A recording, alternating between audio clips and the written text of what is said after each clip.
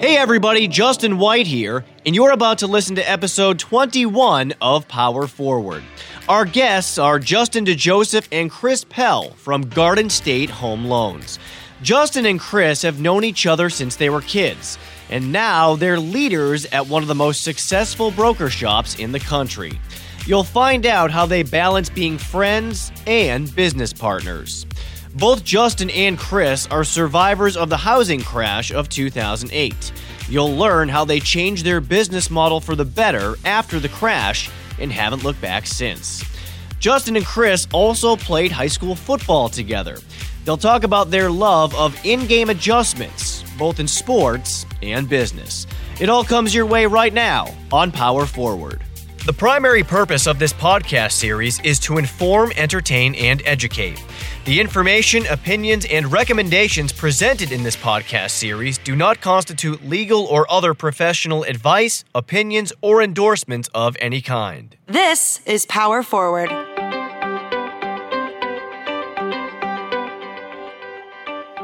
All right, welcome back to Power Forward. Justin White alongside Mateen Cleaves. Mateen, what is good, my friend? Oh, yes, Justin. Just living a dream, and please don't wake me up. Oh, thank you so much for bringing that in. I appreciate it, as always. Before we jump in, Mateen, I want to ask you about this, and we've actually talked about this on the podcast before. You've talked about it. Being on a team or being in a business with people you're friends with. You know, it's kind of an interesting dichotomy. You know, when you're on a team or you're at work, you're obviously not going to like every single person you're with, but there are going to be certain people that you're friends with. So in your experience, how do you approach a situation like that where you're working with somebody who you're close with? Well, I think the unique thing about that, when you're working with somebody that you know, usually you guys are sharing the same common goals. So if one of you guys have to coach the other one up or so something like that, they don't take it personal. You know, I remember playing with good friends and, you know, sometimes I would have to get on those guys. And if they got on me, vice versa, we never took it personal because we always share one common goal. Yeah, see, it's personal, but it's also business, right? Yeah. That's why you didn't take it personal. That's right. You want to win. You know, we're here to win. And I know if he's coaching me up or pushing me to go to the next level, why do you take that personal? At the end of the day, we're just trying to win. Yeah, and I think you're right. You know, it's important to be on a team with people who have similar goals, a similar vision. And that makes it easier if you are in a situation where you become friendly with somebody and you have that close relationship. You can both kind of see through that and know that there's the bigger picture at stake. Right, yep. And it's funny now, too, because I work with Matt. You know, I've been knowing Matt over 20-odd years. And it's funny some of the conversations we have. But like I said, sometimes if he have to coach me up, I don't take it personal because at the end of the day, we both know that we're just trying to win at the end of the day. And just to clarify, that is Matt Ishbia, our president and CEO. For those that may not He's still know. my little brother, by the way. He's my CEO, but he's still my little brother. I hope he's not listening. Let's bring in our guests, though, because they have a firsthand experience with this particular topic. Yeah. We are pleased to be joined by Justin DeJoseph and Chris Pell from Garden State Home Loans in New Jersey. Guys, welcome to Power Forward. Thank you. Thanks for having us. Great to have you here. And let's just jump right in. You guys have known each other since kindergarten. You've been friends essentially your entire lives, and now you work together. What is that like? Okay. Well, to me, it's great. Like you said, we share the same goals. And the biggest thing for me, besides all of that, is trust. I know him. When you go through all of your life experiences together and knowing that he's got my back and vice versa, I think at the end of the day, it makes it all worthwhile. It helps us grow our team there and lead by example, knowing that we have the same goals in mind. Yeah, and that's what it is. We have certain same goals, and nothing's personal, right? Just because we grew up together, known each other, live in the same town as each other, live half a mile from each other. Nothing's personal. It's business, right? And he knows that every day I'm coming into work, right? Same deal with him. I know when he's coming in to work. Well, let me ask this, because you guys have known each other, from little tykes. Practically brothers. Yeah. And we laughed and joked about it somewhat. But you do, as a brothers fight. Brother, I won't say fight might not be the right word, or disagree or something like that. So go ahead. Technically, yes. if you're me, you want to argue and fight with me. Yes. The biggest reason I love this guy is he does not fight. He does not argue. In 17 years working together, maybe 2 times where he's responded to me in a way where I knew he was pissed and I got to stop. That's how even tone he is. Yeah. Okay, I'm like, all right, I crossed the line here. That's it. I'm done. This business is going to be very stressful, right? So, Yeah. so my thing is I lead my team, and I have to lead by example, right? Right. And try and be even keel. But yeah, sometimes this guy over here can teeter me a little bit. And yeah, we're opposites, right? So like he's sales and I'm operations, and you sometimes get that butting of the heads, right? He thinks one way and I think a different way. And we're to the point now, right? It's coming back to that goal of like, yes, we want to take this company to this level, right? So we have to work together. And we have to be honest with each other, right? So he says he has an idea, and he says, yeah, no, that would work, right? Or I have an idea, and he said, yeah, that could work, or this can't work, right?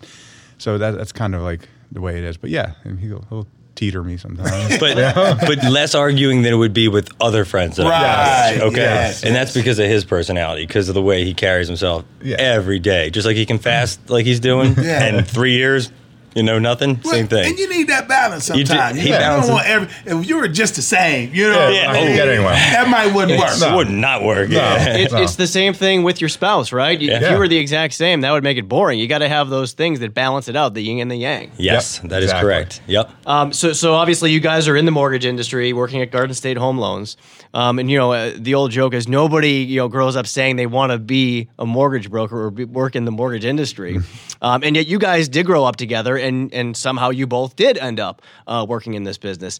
For our listeners, give them some background on each of you and how you took the path that landed you working at Garden State.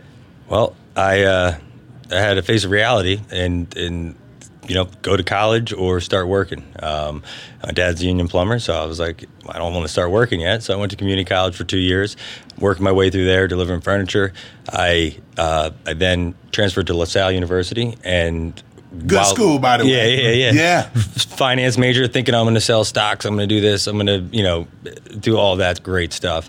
I needed to work, so when I started going there, I got a job selling mortgages right in South Jersey, so it's right over the bridge. So I was working, going to school, and I was pretty good at it. I was good at sales. A lot of what sales is working hard. So if you're willing to outwork the next person, then you can win. You don't always have to be the best talker or know the most. It's who's willing to put the time in.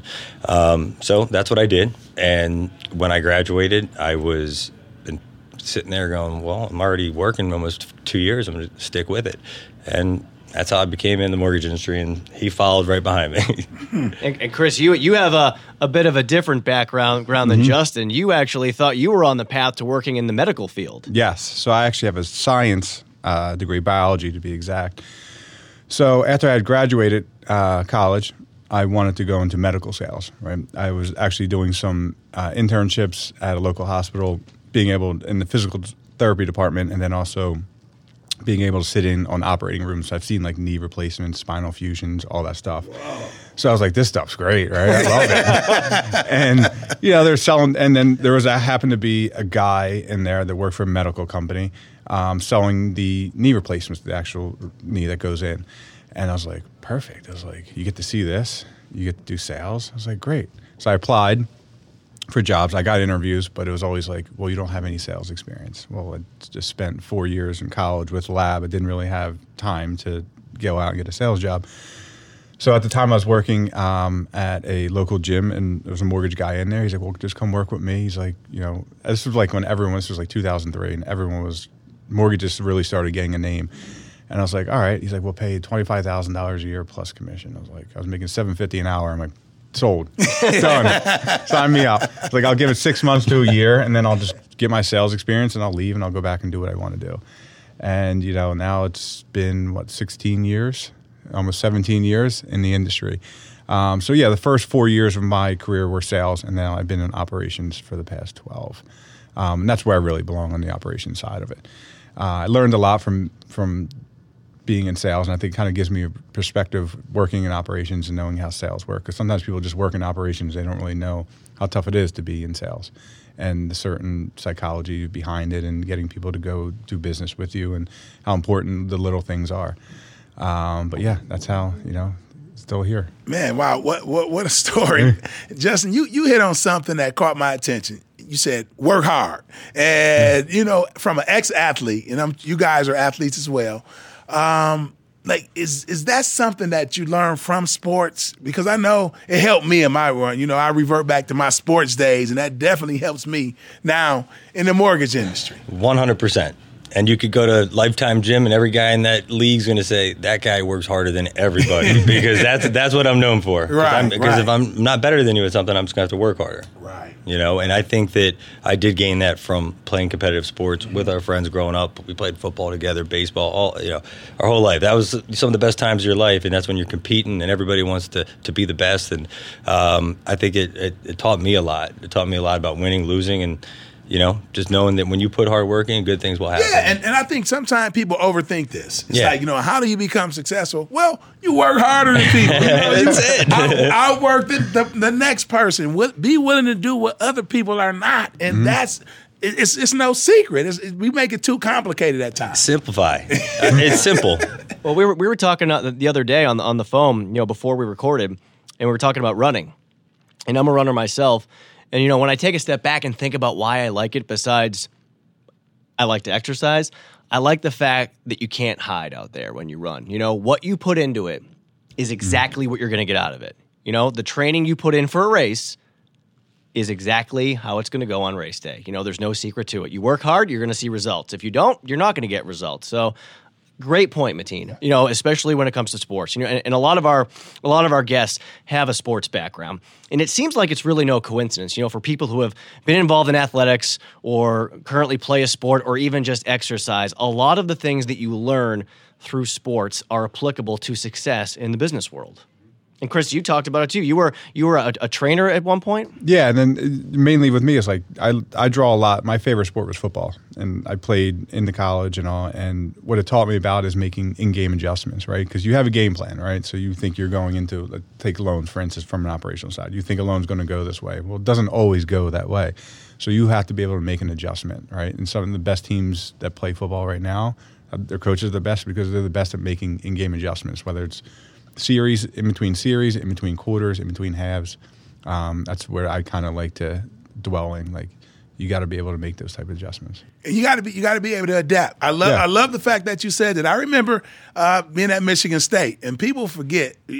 When I got to Michigan State, it was Coach Izzo's second year. So he would, and we all did, would struggle making in-game adjustments. We would go after the game and watch game film and say, oh, man, we should have done that. We should have done that. But when we made that biggest jump to the next level, to national prominence, was when we were able to start making in-game adjustments and being able to adapt and adjust on the fly. Mm-hmm. Another interesting part of your guys' story is that you've been in the business, you've been in the mortgage industry since before the crash happened in 2008. And it's interesting that you told me you changed your business model after that. You guys kind of saw the whole landscape and what was changing and how things were playing out. And you had a very specific vision in mind, but you were patient too. You didn't just go right after. You had to kind of bide your time. Tell us about that and how you guys kind of really centered in on what was going to be the path forward for you after the events in 2008. Well, after the crash, it was quick, and never experienced anything like that, and seeing a couple little ups and downs in the industry, to see it taken away, and it felt like a day. It was the mortgage inflow meter of banks going down and products going away. You went from 100% financing with a negative amortization loans to 20% down. So all of a sudden, it was just gone. Every big bank you worked with out of business, going here. So there wasn't much left. But what happened was, and this is kind of my biggest thing that I do, is I stick things out for a long time, because I'm a believer that good things will happen. And a lot of people got out. There was so many loan originators that just bailed because it was hard and there wasn't money to be made. I remember talking to my wife about, wow, it's really bad out there right now. My employees are making more than I am, but you want to keep them, you know? Right. But we found our way. We started to go into niche products, jumbo financing. There was a lender out of North Jersey called Hudson City Savings Bank, and they had a really great product, and they lent in the states that we happened to be licensed in, the three of them. So we took that product because they really they had it, but they didn't know how to advertise it. So we did, and we found ways to market those leads, and for almost 2 years, that's all we did was jumbo business. While everybody else wasn't lending, they were. We established ourselves as their biggest broker that they worked with, and that parlayed us to when things opened up again, and we were there for the taking. So now everybody's jumping back in, but we were already right there, and now we're already ahead of them. And I think that's what got us through, and then just everybody working together to keep it going, because it was tough at a lot of different times. Yeah, there was a lot of tough times. And like Justin a lot said, of 18-hour days. A lot of people exited the business at the time, but it also got a lot of people that weren't on the up and up in the industry out. Right, got rid of those people, so they're gone now, and we kind of just waited our time. Yeah, the education helped. All those background checks, every regulatory change actually helped us, because it got rid of the people that were lying, cheating, and stealing, and people going to closing. Now you got to meet certain standards. You can even tie it back to sports. It's that mental grind, right? There's a physicality to sports, but there's also the mental grind of it. When most things people aren't quit. going your way and things are tough, right? Do you check out? No, you buckle down harder. You're going to see this through, right? Right. And That's my biggest problem. I don't know how to give up on anything. Yeah. That's what I was going to ask. Kind of where did that come from? Because like a lot of people would have run, got out of there. And you made it seem so simple. And, and I'm sure it wasn't that easy, when you're just sitting there and things are going haywire and you don't know what the next day is going to look like. So what was that about? That was tough. I mean, I think it was one of the best experiences, though, coming out on the other end. But going through that, I remember those conversations with my wife, talking to her, and she was like, just keep going. If you believe in it, keep going, And we did, and it was tough. It was so tough. It was. Most people quit. That's what happened, Yeah. And then, one of the biggest things I believe in is just being available, being ready to go, and never giving in, because it will happen eventually. The industry came back, and from there we've just continued to learn from every bad experience, make it better. We still go through our ups and downs. Hiring people, every type of expansion you try to do, you're going to fail a little bit, but those failures are a little less, and you learn from it, and you get better, and you get better. So that's to me, I'll never forget how bad it was. And I shouldn't say this, but I have to say it because I have a ton of respect for this guy. But the late, great Bo Schembechler. I'm a Michigan State guy, but I shouldn't say this, but my high school coach played football for him, and he had a saying, those who stay will be champions. And Good saying. That's a perfect example of it. Put that on the wall. There you go. But I at least got to give you an Izzo quote. Put Izzo up there with him as well. Gotta ask you guys, just about the nature of what it is you do every day, and helping people achieve the dream of home ownership and getting them a mortgage, and guiding them through that process, which we all know can be overwhelming for somebody who's never been through it before. When you think about what it is you guys do for a living, and doing good for people out there, what does that mean to you, Chris? Well, for us, we're all about the customer experience, right? That's our big thing. But where I kind of look at it is I give my employees the best experience, right? Because that translates to the customer, right? So my employee's happy, it goes to the customer, right? So that's kind of where we set up our internal processes to make sure our employees are set up for success. Because if they're set up for success, my clients are set up for success. Kind of a trickle-down effect to it that way. But yeah, I mean, we talk like home ownership, right? I always quote it. It's a cliche thing, but it's the American dream, right? Yeah. And we do a lot of first-time home buyers. And people, you give them that great experience. They send you somebody else. They send you someone else, someone they're working with, another family member. And it just, exponential growth from there. But yeah, I mean, it really is the American dream. Let me see. But wait. Because when people get in this industry to make money, like, oh no, I get in the mortgage industry, I want money.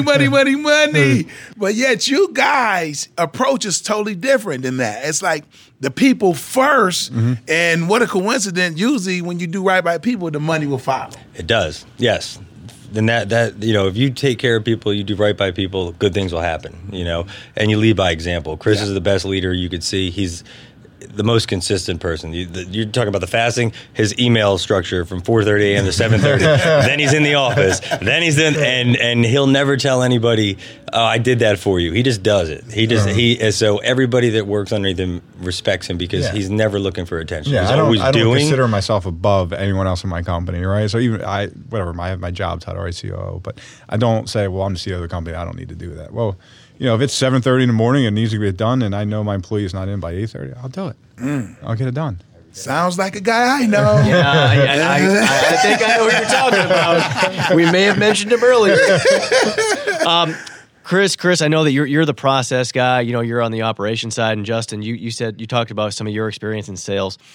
What you guys do, this is a sales business. You got to be out there selling not just your business, but also yourselves. When you guys think about your strategy in this game and being effective as a salesperson, what are some of the things that come to mind for you? And maybe what are some of the things that you tell other people when they approach you and say, you guys are so successful in this business, how do you do it? What are the things you tell them? I tell all my sales guys, the ones that I try mentoring to try to help, what separated you. I just keep it honest with them. I worked hard. I was consistent every day. It was my goal. I wanted to be the top salesman on a 50 salesman floor. So how do you do that? 7 days a week. That was my decision. I gave up other things. I wanted to be the best. I got there. You know what I mean? It wasn't because I was smarter or anything else. And then just being consistent. Our top loan officer, she's number one in our company every month, almost doubling everybody's numbers. And the reason being is she's consistent. She does the same thing every day, and she loves work. She loves sales, and that's her job. And I tell all the young guys we have in our office, watch what she does. This is what she does. She has a great life. She goes and does things, but she's very, very consistent. And the day you could do that and you really make it a career, that's when you could be successful. And just being available. Pick up your phone. I'm coaching. I'm picking up my phone. Don't matter who it is, Hold on a second. I'm middle of the softball field. You know what I mean? And there's no time off, and that's what I think that people don't understand. That to be successful, to be at the top, you have to give up. You have to, there's no 9 to 5. It's a lifestyle, and you make that lifestyle work. But that's what I try to mentor to the guys that work for me. They've been around me. I lead by example. I'll help them every day, and I'm in the office first, leaving last. That's just how it has to be. So let me ask this question, for either one of you guys, especially for sales. One of the biggest adjustments I see young salesmen having to do is adjust to rejection. It's like, how do you handle rejection? People. I hated that. I remember the first 2 weeks I had to do sales. I'm like, I don't want to do this anymore. I don't want to call anybody. I don't want to tell me to go away. Right. Nothing. Yeah. So I asked that question because I see it sometime in some of the younger salesmen. It's like you can just see the look on their face. But I see some of the tenure salesmen, they kind of laugh. Okay, I remember that look. You're like, come here, young fella. Let me show you. You know, life is not over. You'll be able to get through it. Exactly. You're going to have to go through that because nobody gets to the top of anything without going through failures and learning. Sales is a sport. I mean, the more knowledge you can understand in this game, the more that you could talk to every person, sound knowledgeable, and get more business. But you have to learn it. It takes time. I have a guy that's been with me for 2.5 years. He's starting to accelerate because it did take him. He was trying to rush it. I'm like, you can't rush all this stuff. You got to understand it. You got to be able to talk about it, know what they're talking about. Because the more you're confident in what you're doing, the more that they're going to feel that you're the guy. But I'm starting to see him finally make strides because you have to go through all these experiences to learn about it. You can't go win a national championship without going through tough, tight games before losing them. You know what I mean? You got to know what that feels like. You got to know that pressure. You got to know you can take it. So, Justin, you talk about failure being kind of an inherent part of the sales business, and I'm glad you brought that up. To piggyback off that thought, Chris, you said that some of your best processes have resulted from your biggest failures. Yeah. Now, I want you to expound on that, but think about that for a second, because to me that means you guys are not afraid to change things up. You're not afraid to take risks. But dive into that for us, if you will, and tell us why that has been the case for your company. And I think one of the reasons why we've been successful is we're not afraid to fail. Right? We failed a million times as a company, right? But as I said before, and I say it a lot, some of our best successes are results of our failures. So a process is procedures, right? We put something in place, I think it's going to work, right? I'm like, this is no doubt, right? It's working. And then something happens, right? Because you don't foresee, right? The unknown comes up. And you're like, ooh, I didn't see that coming. And you're like, But if I fix this, that won't happen again. And you know what? It's probably going to make everything else better. It's going to make that much easier. But yeah, I mean, it's trying it. It's you know what? It's a science background, because science is trial and error. That's all it is. Like, you spend all those hours in labs. You're not. The reason you're spending so much time in there is because things are failing, and you're trying to get to the end result, right? You have point A and you have point Z, and you're trying to get there, and you're failing in between, right? And then you're thinking about, okay, how can I fix it? If I do this, I do that, that won't occur again, and then boom, before you know it, you finally get to Z. So that's what it is. It's just trial and error. I'm glad you said that, because it's nothing wrong with failure. No. What did you learn from it? Yeah. It's something to gain, because, okay, now I know, don't do that again. That didn't work. Now we have to make adjustment. I always say this saying all the time, and I'm going to say it again because it's the perfect time. Your will to win must be greater than your fear of losing. Mm-hmm. And see, a lot of people won't set goals because they're afraid of not reaching them. Yep. But I say go for it, because if you don't get it, now it's a teaching moment. Now it's a self-evaluation. Now I look back in the mirror. Okay, what did we do wrong? How can we change this? How can we make this right? Exactly. But losing, and that comes from sports. Losing, having to get back up, and all that kind of stuff, and knowing how to deal with adversity. But it's nothing wrong with failure. You make an adjustment and you keep going. Yeah, and sometimes things that were successful are no longer successful anymore. Like, that process doesn't work anymore. Okay, great. Let's tweak it. Let's maybe trash the whole thing and come up with something different. And I live by losing hurts more than winning feels good. Yeah. Honestly. You win, you just think about winning, you're just winning. It doesn't matter. You're not dwelling on it. But you lose, you're like, wait, how did we lose that? How do we get that back? How do we get better? You get everybody's attention. Yeah, you're like, wait a minute. I think about it forever. I'm like, wait a minute. Dwell on it. And we don't we win, I just move on. Like, all right, I expected that. Right. And we don't finger point. We're not like someone at a company like, you're the reason we failed. It always comes back to us. It's like, okay, well, we set the tone, right? So it's like, okay, this process we developed no longer is working or is failing. Me and Justin have to collaborate. How do we make this better now, right? Not that employee's got to tell me how we can get it better. Or that one employee is the reason why it's not working. No, it's not. It's a failure. Well, to fail means you're taking risks, as we just talked about. And taking risks means that you guys are constantly evaluating what it is you're doing. How you guys are having success. I mean, make no mistake. As much as we've talked about failing the last couple of minutes, you guys are doing really, really well. So, how do you approach that process of evaluating your processes, evaluating what you're doing as a business? How do you guys both collectively come together and look at that?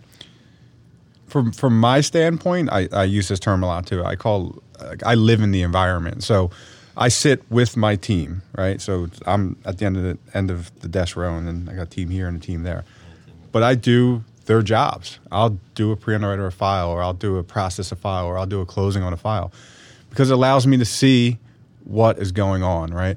Is this process that I come up with, is it really working still? Or does it need to be tweaked? Or I'm starting, as I do it, I'm like, you know what, this thing keeps reoccurring. Like, we can fix this. Or, oh, that changed, that lender changed this process, and now that process for me doesn't work anymore. So let's tweak it. Let's fix it. But yeah, I'll do the job. Like, I'll just pull a file out of the queue and I'll work the file. And sometimes I'll work it from beginning to end. And never says a word. Yeah, and it's my test. It's like a test case. It's like, okay, is this still working? And I'll do it weekly, sometimes every 2 weeks, 3 weeks, right? And that's how I learn on it. 'Cause I don't fully rely on my team to come to me and say that something is not working, because most they're scared to. Don't say anything. Yeah. They won't.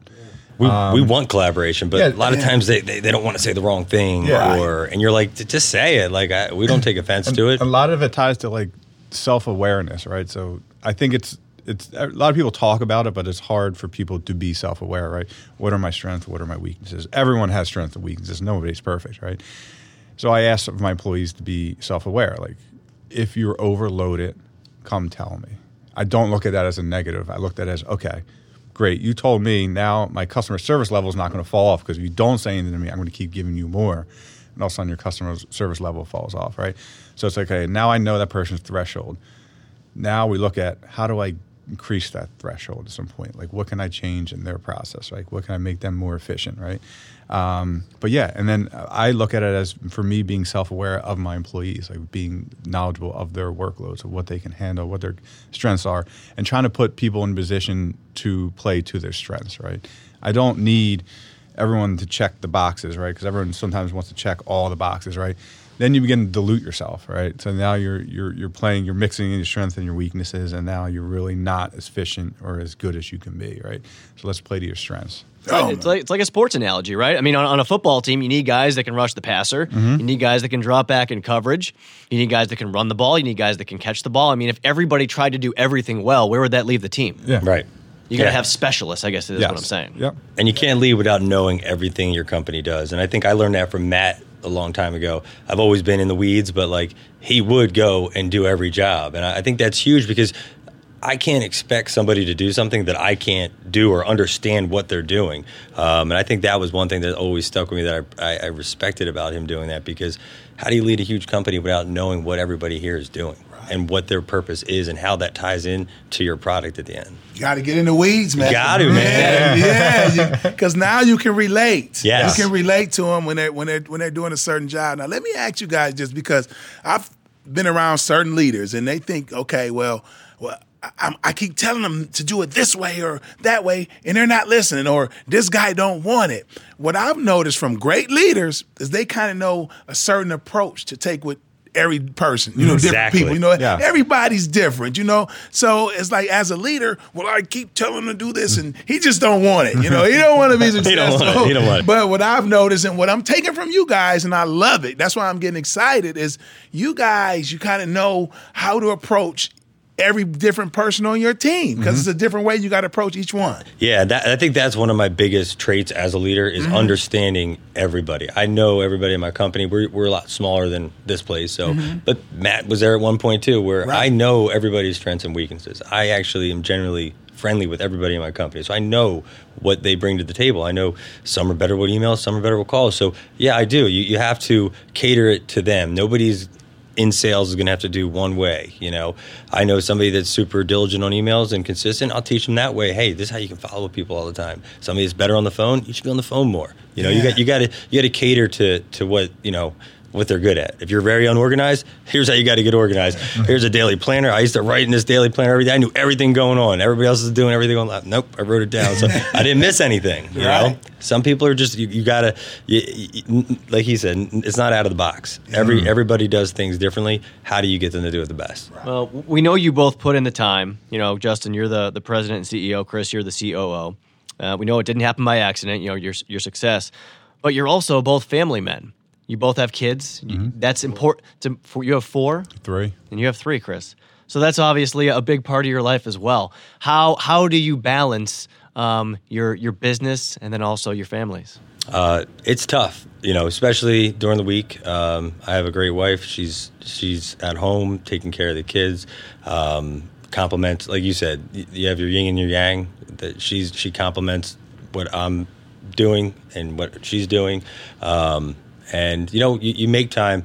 I guess the way I look at it is when I am home with them, I'm doing things. I'm present. We are grinding outside. If it's 40 degrees or above, we're outside, all of us. We're doing something. Or I'm coaching. You coach your kids? I do. Now I gotta ask this because I coach myself. Oh God, we can talk forever about this. Yeah. What type of coach are you, though? Because I had to find that balance. It's like I want to push myself, but I had to know when to pull back. Yeah, that's where I'm still trying to work out. And it's you learn, right? Yeah. But I do. My wife would say I do push them, but I push them positively. Like I might be hard on them, but I'm also very loving to them. Yeah. And I put a lot of time into it. I don't expect them to do more than they can do. And I think that's kind of what I take in life. Like I know what their ceiling is. So I'm not expecting my daughter or my son to do certain things that they're not capable of doing. I'm just telling them, hey, we're here. I'm here. You're putting the time and you got to give it 100%. You got to go all in. You got to be fearless because it's what's making you as a person as you get older. You might not be in the WNBA or you might not be playing professional baseball, but this is going to make your character. It's going to give you, my kids are good athletes. They're good leaders. They're good people. And that's what I look at. I always make sure that they are the best teammates. And if they're not, I let them know it, because that's a big deal because that's part of leading in life, I think. And, you get challenged a little bit. I'll challenge them a little bit. But I've gotten real tough at times, and then pulled it back, and now I'm like right in the middle. But you got to there's a fine line. Yep, it's a fine line, and I give you some advice somebody gave me. It's a guy named Rick Brunson. His son was Jalen Brunson. Yeah, he goes Philly to guy. Lifetime Gym where I got. Yes, Rick. I played with Rick in Seattle. Okay. Seattle Supersonics. His son, I called him. I said, "You got to give me something, man. 'Cause I think I'm too hard on myself." I said, "I got to find the balance because you raised the pro. I'm trying to do the same thing." Yeah. He says, he said, coach him up hard, challenge him. He said, but when you leave the gym, leave it there.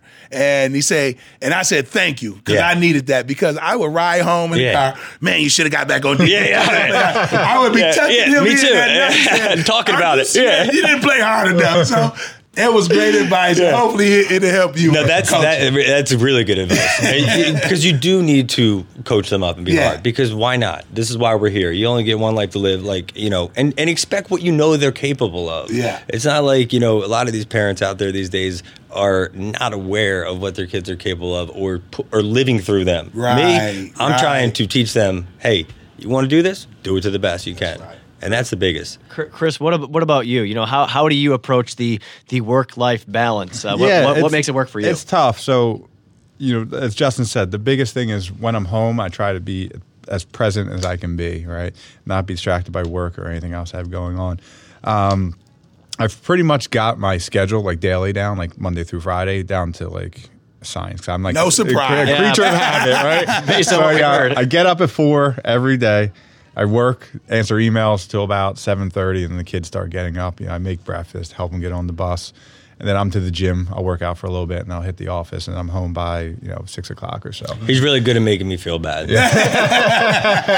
And I hit the gym, for me, it's like a mental grind, right? That grit, trying to put myself in some uncomfortable situations, because I'm older now, and I don't have to lift like that anymore.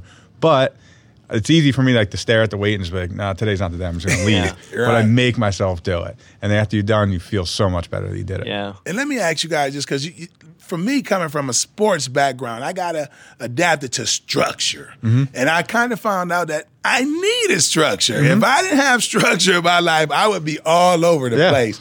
Is that something that works for you guys? Yeah, it's the same thing with me. At work, I need structure too. I need my day to go certain way. It doesn't have to be the same thing, but I need to be working, because if things get slower or something like that, I start getting off track and I'm not as efficient or focused as I need to be. Yeah, I need that structure. It makes me way more efficient, way more attentive to stuff. Well, one thing you both said, on the family note, to kind of put a bow on that really kind of struck a chord with me, was be present. And I think that's something that's so important right now, especially because of technology and because of our phones, like you said. And Justin, you said it, you're always available for your clients. So it's hard, right? It is hard to be present when you leave work and you go home to be with the kids. You wanna spend time with them while they're awake. If they're young like mine are, it's hard to separate and to be present. How do you approach this, especially in a business like yours, where like you said, availability is such a huge piece of it? I'll be honest with you. A couple nights a week, I might not see them before they go to bed because I'm working, and I try to. That's why when I am there with them on the weekends or on Friday nights, I am all in trying to do whatever I can, because I have friends that are at home, work from home. They're around their kids all the time. They might be around them more, but they're not doing more, And that's what I feel like they're going to get out of it. They're going to understand, hey, he's here, let's have fun. Let's do something. But, yeah, it's tough. It really is. And as they're getting older, you start to coach, and then that takes away from this one and this one. And then the worst part is you have your wife who does everything, and they get the least amount of you. But I believe that'll turn around, one day. And I'm just blessed to have such a great wife to be able to do that. As you guys... think about all that you've achieved, and including the obstacles you've overcome. We talked about, the crash and the resilience that you both show by sticking it out and staying in the business. When you reflect back on what you've done in your careers, and obviously you still got a ways to go. You're not going to retire tomorrow. I actually had that conversation the other day. I don't know what people talk about when they're going to retire. I don't know what I would do. There's not enough. I have to go do something 5 days a week, or it wouldn't even work around the house. It'd be crazy. I was sitting on the plane here on the way over here, and I'm sitting there, and we're going to do it. I'm looking at my watch. Are we going to get there yet, or what? Structure, right? Yeah. No, but as you do, feel right. I know what you mean. But as you do, take a step back and kind of reflect a little bit, if you will. What thoughts come to mind, about what you've done in your careers? You both said that you kind of ended up in this business almost by accident, but it almost seemed like it was meant to be. And then it all comes full circle. You grew up together, you're best friends, and now you're working together. What are the thoughts that come to mind reflecting back? For me, that's one of my biggest issues that I have in life is I don't take enough time to reflect on the positives. Like I was saying, when you're always just trying to do something else, so challenge yourself. And we had our company party last Friday, and it was there that somebody said to me that doesn't work for me. He's outside consultant, but he was there. And he looked over and he's like, look at this, man. Look how great this is. You have all these people here that are so happy to work for you, and what a great company, and you have great leaders. I'm like, yeah, you're right. Like, I never think of it like that, and it is. We've come so far that, me and him will sit around sometimes and just think about, like, the old days, and you got the funny stories when, like, the paper files and just the grind that we went through, and it's a good laugh. But that's probably, the thing that I have to appreciate more of how far we come, and it's not easy. If it was easy, everybody would be doing it. And that's what I do. And it's, to Justin's point, it's hard to reflect upon stuff because we're always thinking like forward, right? We're always thinking like, how can we get better, right? How can we get more efficient? Like, where are we going with this? This past year we had our best month ever as a company, and like, I don't know if I really truly reflected upon it yet. We did it in October, and even the whole entire year was a successful year for us, and I still haven't really thought about it because like I knew it was, right? I knew it in my head, but I haven't sat down and like thought about it. Wow. Well, keep this in mind. Next time you have a company party, invite me. I love the party. He's the life of it. Yeah, I'm sure. Invite me next time. Let me ask you guys, just because we have a saying around here, which is like never relax. And this is something that we have it on our national championship rings when we played at Michigan State. And Matt is one of those guys. Oh, yeah. Never relax. He's always on to the next one. And I heard an interview by Denzel Washington, and it just blew my mind, but it gave me chill bumps. They asked him a question. They said, what's the best movie you ever made? And I was thinking, okay, Training Day. I mean, there's so many movies he can say. And he said, the next one. And I said, ooh, wee. Like, it just gave me chill bumps. But I bring up that example because you guys seem like that's your mentality. Yeah. Like, okay, celebrate victories. Yes, great job. Yeah. Hugs, and on to the next play. I don't know if we even did anything besides send an email out. We're like, let's go. I'm sure down to LSU right now. They won national championship. Next day, they're in there. Like, he's recruiting. Recruiting the next day. I remember Nick Saban saying that. What are you doing now? We're going to go recruit tomorrow. All great players, all great business owners, all great CEOs. They all think the same way. Yeah. You want to get complacent. It's that common thread. Tom Brady says the same thing. Yeah. What's your favorite Super Bowl? The next one. Yes. I love it. One thing we didn't ask you guys, any good embarrassing stories from when you were kids? I mean, you guys have known each other essentially your entire life. I mean, come on. You got to give us something. Good embarrassing story. I mean, something from when you were kids, when you guys got in trouble. I mean, anything? What do you got? Yeah. We got a lot. You got away with a lot. We were lucky. We had 10. We had 10 guys that we grew up playing all our sports together. So some of the best. I came up in that era. That's a great. Yes, like it's different now. You know what I mean? Like even at the game, I'm coaching. I got to be like aware. Like all right. Yes. I have to ask my sister when we're at game and I'm coaching my son. I'm like, are you on Facebook Live? Just let me know. It's a whole different era. Well, maybe we'll table that for the next time you guys stop. Okay. You can think about it. It's been a long. I didn't want to throw him under the bus with anything. Yeah, dig back through the old archives of your heads and think about it. We appreciate you guys joining us. Justin DeJoseph, Chris Pell from Garden State Home Loans. Thank you so much for your time. We wish you nothing but continued success and keep on grinding. We appreciate it. Thanks, we will. Thanks. Happy hitters right here, Justin. Man. I love it. I really appreciate it. That was fun. To make sure you never miss an episode of Power Forward, subscribe wherever you find your podcasts and leave us a review. And look for another new episode coming your way 2 weeks from now, featuring more inspirational stories of success. I'm Justin White. We'll see you next time on Power Forward.